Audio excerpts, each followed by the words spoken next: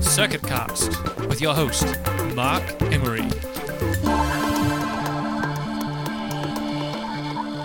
Without you, my life's going to be forever Tuesday morning. Welcome, podcast. It's the Circuit Cast, your news and views on moving image and contemporary art. This week, I'm humming a little ditty by a Wellington 1980s pop group for those who remember that far back, the Mockers, as I welcome our critical panel members, Thomas and Slay and Tim Corbelis, to a discussion around Amanda Newell's film, The Hoover Diaries. Welcome, Tim. Welcome, Thomason. Thank you. Welcome. Do you guys remember the Mockers? Is this of your generation at all? I'm afraid it's Anyway? slightly, I think I'm slightly too young for I'm just on the cusp, I think, of it being part of my musical and kind of cultural history.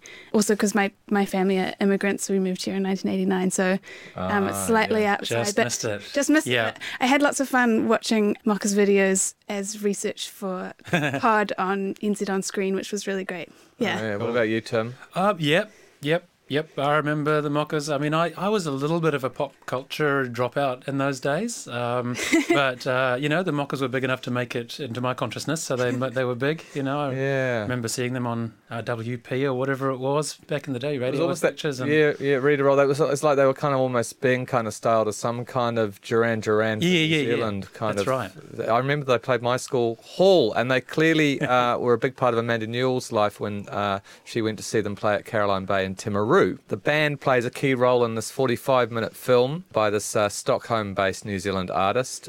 It connects together, just to let listeners know, because it's pretty wacky in the telling, three seemingly disparate events that occurred during the artist's teenage years in the town of Timaru on the coast of New Zealand's South Island. So a Mockers concert at Caroline Bay at the height of their fame.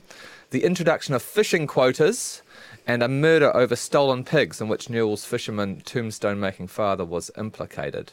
WTF, as they say in text language. Newell calls this an anti-documentary. She sort of brands it an anti-documentary. Do you think it is? Is that a good term for it? I don't know if anti is the right word. It's kind of like it uses like the tropes and visual kind of play of documentaries, but also kind of interweaves them with, there's a lot of kind of video art in there as well, with slightly abstract shots of the sea overlaid with diaries read out by young children. Also kind of music videos, there's a lot of archival footage in there, and also this aspect of performance that she brings, which is really fantastic. Or the interviewers and some of the interviewees in the documentary are dressed up in these fish costumes, so kind of fish heads and spangly, skin-tight, fish-like stockings. So she weaves together a lot of different sorts of types of visual kind of representation systems, I guess, in a really clever and entertaining and... That's completely bonkersly absurd. I mean, it's kind of very clownish. Yeah, but really compelling, I thought. I mean, I enjoyed it all the way through. I thought it was funny and smart and entertaining, all those things. Yeah. In a lot of moments it does read like straight documentary, with the exception of the interviewer being in a fish costume. Yeah. But taking that out of the picture, if you possibly could, a lot of it does read fairly straight. Interviews, trying to get a sense of the time, a bit of weaving in the archival material. Yeah. I was kind of thinking formally, the one reason it can't be a documentary is because of the disparate nature of the material. A documentary would be going, a journalistic documentary would be going doggedly after its material, and it would be one theme. It would be about transferable fishing quotas, or it would be about the Mockers, or and this kind of throws a really interesting, the kind of contemporary art conceit that what unifies a work is often what the artist is interested in. That's the gesture of contemporary art being to say, hey, here's something I'm interested in, put it together, make what you will of it. And it's almost like it's unified, even though she's not very present, particularly. She's present. Hidden as well because she's wearing the costume. And she's exactly. In fact, too. I mean, I don't know. Yeah. So, but it all circles around her experience. I mean, these things don't fit together. Particularly, you would never make a documentary which really kind of put together that concert by the Mockers and this particular murder and the introduction of transferable fishing quotas. It doesn't make sense. So in that sense, it's an anti-documentary. You could split them up as well, couldn't you? Absolutely. There is, as we were saying off here, almost like an Alistair Barry-style New Zealand documentary take on the whole privatisation and neoliberalism that came through with documentary footage, and then current interviews with a whole lot of the fisher folk who were involved at that time. And then there really is, if you stripped it away, almost a Mockers documentary there. Yes. Yeah. Yep. And you're right. I mean, a more, I guess, a more conventional documentary would have perhaps a kind of cultural or the music aspect would have a more direct relationship to the politics. Yes. I couldn't help thinking about it. I had just recently watched, there's a quite good Paul Simon documentary about the making of Gracelands. Oh. And it's obviously very explicitly about the connection of culture and music and the politics of apartheid. Yeah.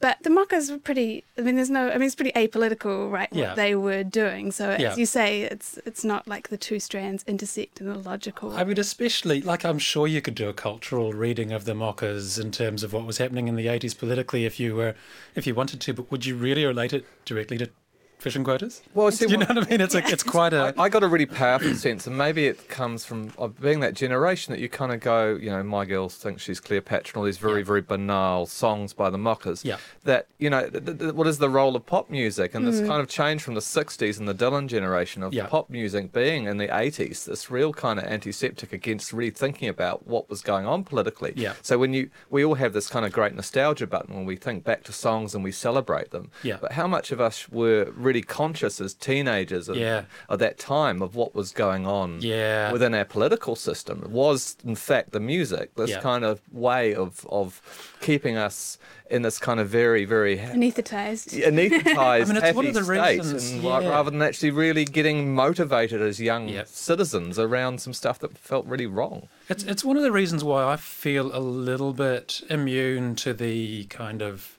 pop nostalgia thing which can go on, and I think which is there a little bit in this video, this kind of, hey, we've all got our memories, 80s kind of aspect of it. Maybe because for me the 80s was a dark time. Do you know what I mean? And I don't have a sense that I want to listen to 80s music and go, hey, it's all so cheesy, woohoo, let's have the memories. I feel really immune to that kind of aspect of 80s nostalgia, whatever you want to call it, which pops up every now and then. And it's not a criticism of the film as a whole. It's a very small part of the film, I think. But it's potentially in there. I don't know what you guys think, if there's a sort of a slight nostalgia moment or... So you're saying that the possible pop element is kind of reducing or has a reductionist effect on the importance of the political message? Yeah, it could do. Yeah. Yeah, maybe. I don't know, but as we were saying also off air, that the real focus of the film in terms of the actual content is the fishing quota stuff. Absolutely. Obviously, all the kind of Rogernomics of the 80s, and it's a Absolutely. really fascinating kind of micro study of one particular policy direction that the government took. The other bit to say is that this film has Andrew Fagan's kind of band now, Fagan and the People, playing in fish costumes at outside in Caroline Bay to a whole lot of young kids. Yes. Kind of really absurd. And then, as you were mentioning earlier, that there's a whole lot of material that is voiced by kids. Yes. And it's put in the kids' voice. So it feels like there is something that she's trying to push towards what children are kind of fed. Yeah. Yeah, that's interesting, the use of child kind of narrators and to narrate her experience. Yeah. Almost to kind of represent her kind of childish experience or something as well. I mean, you almost have a sense that these kids aren't quite understanding what they're reading or something like that. I couldn't help but think it was kind of a kind of unpacking or an unpicking of the real narrative sort of documentary approach of having a kind of a really dictatorial narrator who tells you what to think and what's going to happen next. There have been a lot of really interesting documentaries recently, I think, about which kind of unpack what it means to make a documentary in a moment where everything is being recorded now as well. So there's lots of interesting stuff happening in documentary. But with the kids, I felt like that was a very deliberate kind of approach to not just have like a series of talking heads or a narrator. And I actually felt a little bit when Teo Wells came on at the end, I felt like, I don't know, it felt a little unnecessary, like he sort of started taking on that role of, and here's what happened in the 1980s. I didn't want him context. either. Sorry, that sounds harsh, but I didn't want him parachuting in and telling me what it was all about. Yeah, frankly. because we'd got it right. Yeah. We got it by that stage. It was Exactly. at the very So end. this is an artist, a self-described community conceptualist who's invited in to talk around that period of Rogernomics and what was going on. Yeah, which I thought had Right. kind of already been done. Just and- reduced it a bit to, Yeah. we already knew. Yeah. Hey, yeah. Taking us back to the artist Amanda Newell, that it does also feel like this is a kind of take on the memoir, or that there's something there that is quite interesting about the way she treats this. Yeah, but also sort of saying that there's an ungraspability of the autobiography as well, which is Yeah. really interesting. Well, again, just that she's so not present, No. you know, as a yeah. person, particularly they're kind of her memories, but voiced by someone else, but always mediated through a kind of another set of things going on. But isn't that what memory's like, I guess, was Yeah. what I was thinking. You know, maybe it almost feels like trying to think back, what are my Yeah. memories of 1985? Yeah. And my memories with this murder Yeah.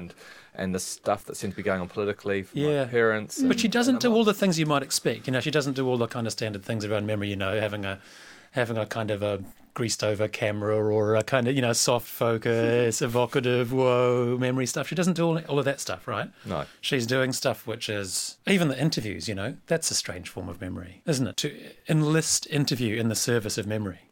Right. Do you know what I mean? Yes. And if this is a memory piece, Yeah.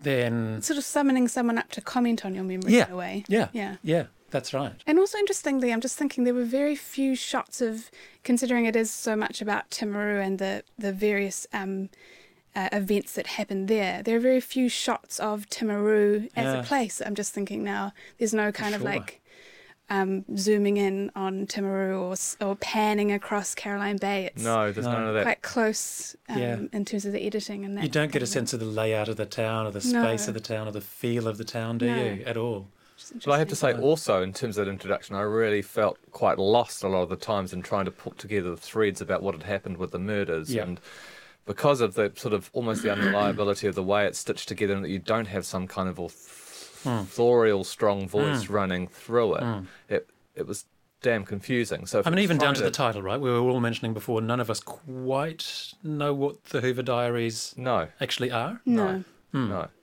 But as I say, it wasn't deeply concerning to me by the No. time I got to the end, where I felt like I had a kind of holistic sense of some of the ideas that she was trying to deal with. And Yeah. also, I just found it enormously entertaining the whole way through. Yeah. I was just thinking, when we were talking about shots of Timaru, I don't know if you guys found really funny it's kind of terrible to say it was funny, but when they had the shots of some of the forensic experts actually looking at the crime scene of the murders she discusses, it had this overlay of a reporter saying forensic experts and police are investigating, and it was just this crowd of people in stubbies like walking around this field Oh, that was amazing. Yeah, bare with chested. no t-shirts on. Yeah, bare Yeah. chested. Kind of fossicking in this flex bush. It was, yeah. I know, it's not how Obviously going you about imagine serious experts, is business. it? It's, yeah. That's Yeah. right. They should be wearing white coats or something. Yeah. Yeah. Well, fantastic. Well, thank you, Thomason and Tim, for that discussion. There is actually a series of screenings happening this month. You can head along to the Pyramid Club in Wellington on the 9th of July. You can head up to Geraldine from Timaru on the 15th to 17th of July, to the Wunderbar in Littleton on the 17th of July, and to the Audio Foundation on the 22nd of July to see the Hoover Diaries. That's Circuit Cast for this week, brought to you with music from Talautalon, the Mockers, and with support of Create New Zealand. You can check us out at circuit.org.nz. Kia ora.